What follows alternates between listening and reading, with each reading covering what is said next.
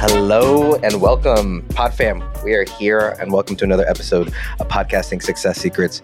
You know who I am. You've been here before. We're here with a special guest, Miss Lisa Zawrotny, and she is the host of Positively Living. She has her own show. She's coming up on her 3rd year mark, which is cool. So we were just chatting before we started recording. She upgraded her setup on her 3rd year. And so if you guys are listening and you have not quite done that, that's okay. It's okay to be on your beginner setup, and we all go through those transitions.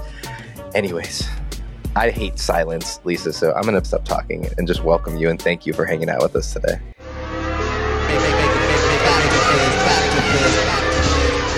One, two, three. Morning. That's awesome, Hector. I know, silence on a podcast. I'm delighted to be chatting with you again. And I am delighted, that's easy for me to say, good thing I'm in podcasting, to be chatting with you on my new mic. And yes, you are absolutely right. Stick with what you got. The ATR 2100, I got to give a shout out to Audio-Technica. That lasted me for the entire run until I decided to upgrade. And that was merely as a treat yourself kind of moment. Yeah. Quick plug here. Lisa and I connected on one of the other shows that I host, How to Scale a Business. And I ended up following her on Instagram. And we stayed connected because Lisa has some amazing reels and she's really entertaining to follow. So I would encourage you guys to go get connected with her on Instagram as well. What's the handle? It is positively_Lisa. She's like a branding thing. She's got it going. So go get connected with her there. But we're going to talk about collaboration and all the things that go along with that. And I'm excited because it's something that I wish I had done more often earlier on in my journey. I made the mistake of getting great guests on and having amazing people on, and then thinking that alone was enough, or that was it, or that was the fruit. I stopped there, and I think it was really a disservice to everything. And so I'm excited to have you come and share some things that have been working with you and how you've been able to create I don't know, you could probably put some better words to it, but perhaps a system to your collaboration, or really create a way that you can get your show and start promoting it and getting it out there. Because I think that's something that so many podcasters want, is more listeners. It's so true. We go through so much work to put the show together, but it's that fortunate in the follow-up kind of thing, right? Where you really want to get it out there. But I truly believe that it starts in the very beginning when you are connecting prior to recording. And so I make a point to build a rapport with my guests, and it helps to, like, I'm inviting you on my podcast and we've already had the pleasure of chatting and getting to know each other, so that rapport is there already. But it's not just about the rapport of, oh, can we have a good conversation, but do we share values and what we're trying to promote and what we're trying to do? There's something about feeling like you're on a team when you're messaging. And I think that's what we're searching for in the very beginning. And the way to do that is by making sure that you have the conversations, you have the connection, and to me, making sure that the guest knows what I'm about, what the podcast is about, which is essentially one and the same, right? And that they're really ready. They know what to expect. When are we hopping on? How are we hopping on? What do I need from you? How do you need to show up? What can I expect when we're having this conversation? Yes, there's a brilliant magic in podcasting that happens when you have the conversation. There's stuff we're going to talk about today that I didn't expect, but I knew the platform we would be on and what you would expect of me. You know what I mean? No, you didn't, Lisa. No, you didn't. I'm going to give full transparency. A minute before we were supposed to record, I looked in and I said, oh my goodness, there's the link for the old recording platform that we used. And she had already sent me a message saying, hey, this isn't working. And I knew that. I just didn't update our automations. And it's in my head, I minimized those things. But as you're saying it, they really do create an environment of preparedness and preparation and calmness, or whatever it is, or the lack of them creates the opposite, perhaps. Yeah. Yes. In fairness, something went wrong. So check your automations. If you take one thing away today, double check your automations, your messages. You know, and I've seen this go both ways because I've done a lot of guesting. And I've had ones where you receive the letter, you receive the reminders, you have the calendar invite. In the calendar invite is the link. Okay, fine. It was the wrong link. That's okay. Update it and you're good to go. But at the very least, you sent the information. And I'll tell you, sometimes now I take copious notes as a guest. So I have a guesting sheet. I write down the podcast and the details and the topic that we're going to talk about. So I show up prepared, but it can be disconcerting when you're like looking at the calendar. No, wait, okay, I made my own calendar event. There's no link in here. Okay, let me look through the emails. So you're right. It's a different kind of energy when you don't feel prepared. So for me, yes, the guest does have some work to do, but I'm also going to do as much as I can to make it feel to them like they're absolutely welcomed and that they're on my podcast to shine, to share wisdom, to enjoy the conversation, and to feel really good about who they are and what they're bringing to the world. Yeah. I've realized that, and for a lot of the shows that we produce, we have some sort of automation that goes out, and 80% of the people don't read them. They don't open them. They show up and they still have no clue what's going on. And that's fine. That's okay. There is magic in that too. But the 20% I've realized who do read them, they need it. And it makes that 80% difference for them. They're able to show up and bring that much more to the conversation. So having those, even if you're the person sitting there thinking, oh, I would never read these things, that perhaps, but not every guest is like you.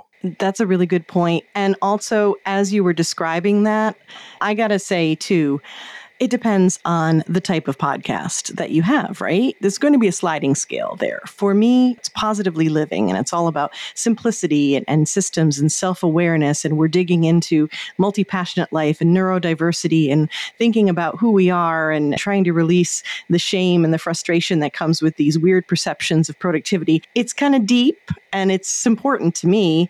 And it's something where we're digging into a conversation differently than, hey, this is your top 10 favorite movies podcast. Just come on and we're going to chat about it. So because of that, I want to make sure that the guest is prepared with the intention for what we're talking about. And as a productivity coach, I kind of have this thing where I want to make sure a conversation has like a distinctive start and end. But you do this as well, where it's like, okay, great. We talked about something. Here's why it's important. Here are the tips, but specifically tips that you can take with you. And that's really important. I've been on too many podcasts and conversations, or I've listened to some, I guess. I try not to do it myself, where it's like, okay, where are we going with this? And then you lose track and you're down a rabbit hole. And, that's going to lose listeners, right? As a host, recently someone reached out to me and they said, you seem to ask the question that I'm thinking in my head, and you ask it like a few seconds right after I thought it. And for me, that was really affirming, because that's what I'm trying to do, is I'm trying to embody the listener and think about, when I'm doing an interview, what are the things that they're thinking about? What are the questions that they have? What are the objections or the yeah buts that they have? Because that's what the listener is going through them. And so those aren't going to go away. And we have to be willing as hosts to bring back the guest a little bit. I think it's a dance, right? We can't go too far off as a guest. And then we also, as a host, have to be willing to even sometimes jump in and cut them off. And the more that you've done it, the better you can kind of massage that in. But I think that willingness is important for your listener. Absolutely. Yeah, there's a bit of guidance, and it can be gentle guidance. And of course, if you have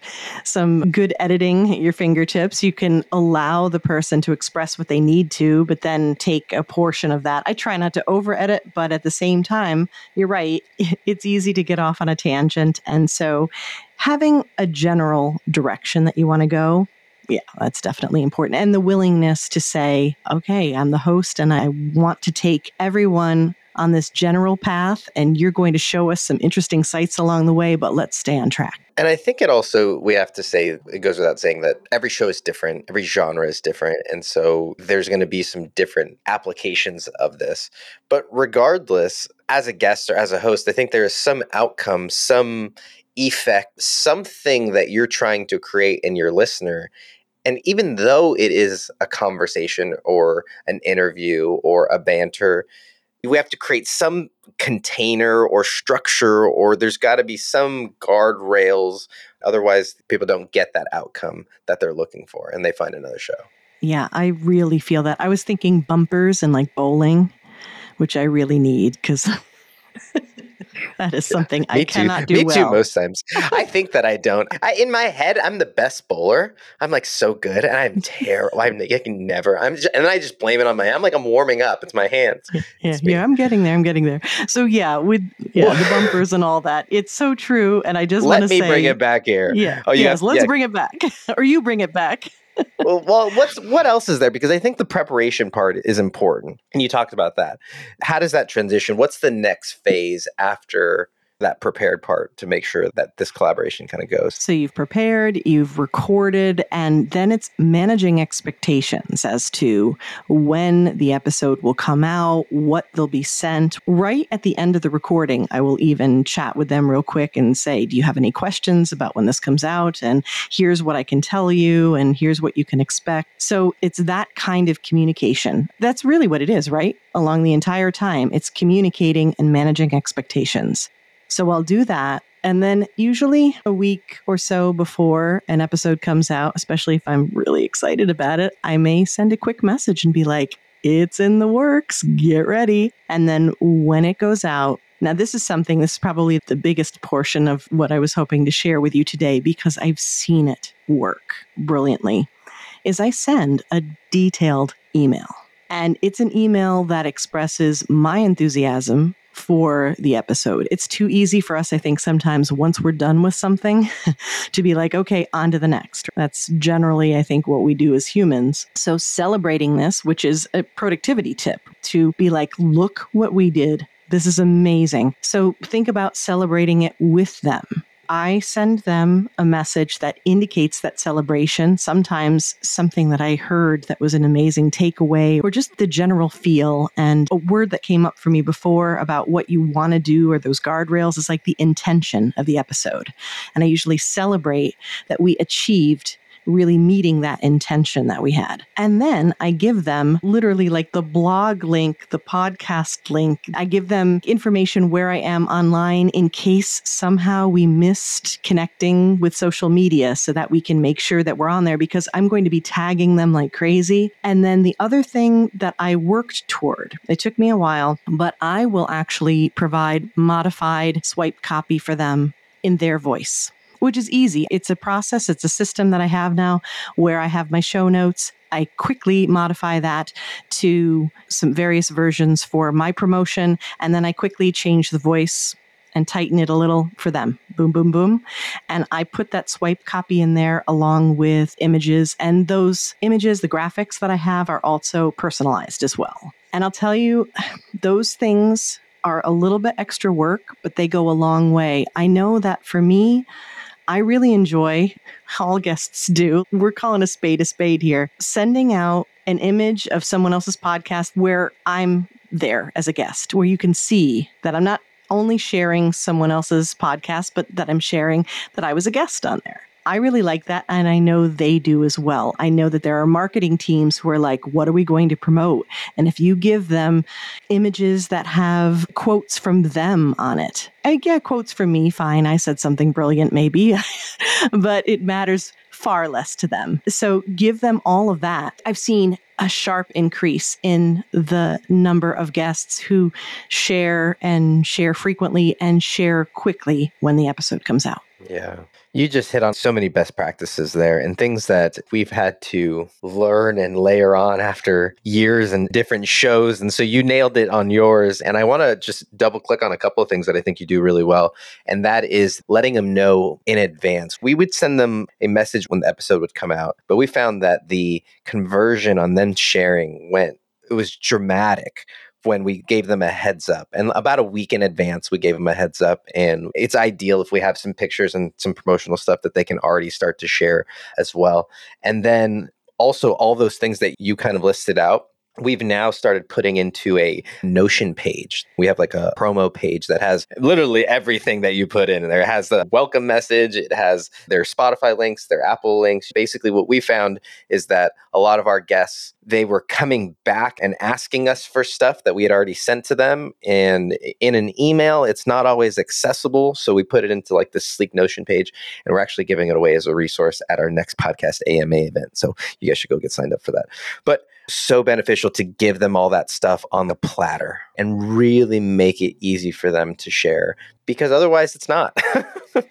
And this is a real people, real life in that productivity realm. I know this. I watch it. When it comes to habits, when it comes to things we want to do, even when we have the best of intentions. Oh, I was on this podcast and it was awesome. And the host was amazing. And we had this brilliant conversation. They've sent me the link and it's live. I want to promote it. How? What do I say? The minute you have any hesitation, what do I say about it? I'll probably listen to it first. Then I'll figure that out. Okay. And then life, right? Life happens. So when you can make it as easy as possible, that's the key to any good habit, then yeah, they're more likely to do it. Yeah. This has been so good. When you're talking about collaboration, we've talked about the prep, we've talked about the post.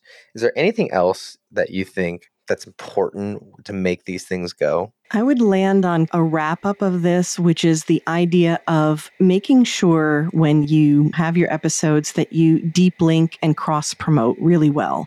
Like if, for example, when you hop on my podcast, I'm going to make sure to link to our episodes on your podcast.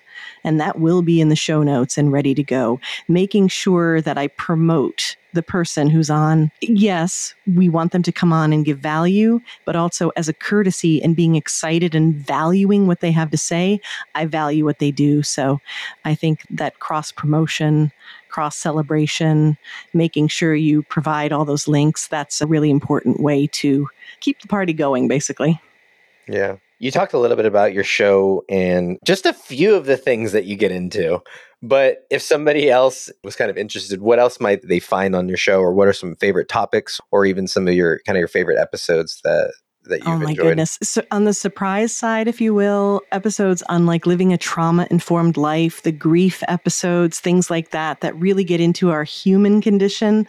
Those are very popular. And I love that because they're a reminder of our humanity, which is so important when we're trying to match our lives to something we perceive as productive. There's lots of great systems episodes where it's not about, hey, use Trello or use Asana or use Airtable, but more, is this right for me? How does someone use it? There are fun episodes where I actually coach a client.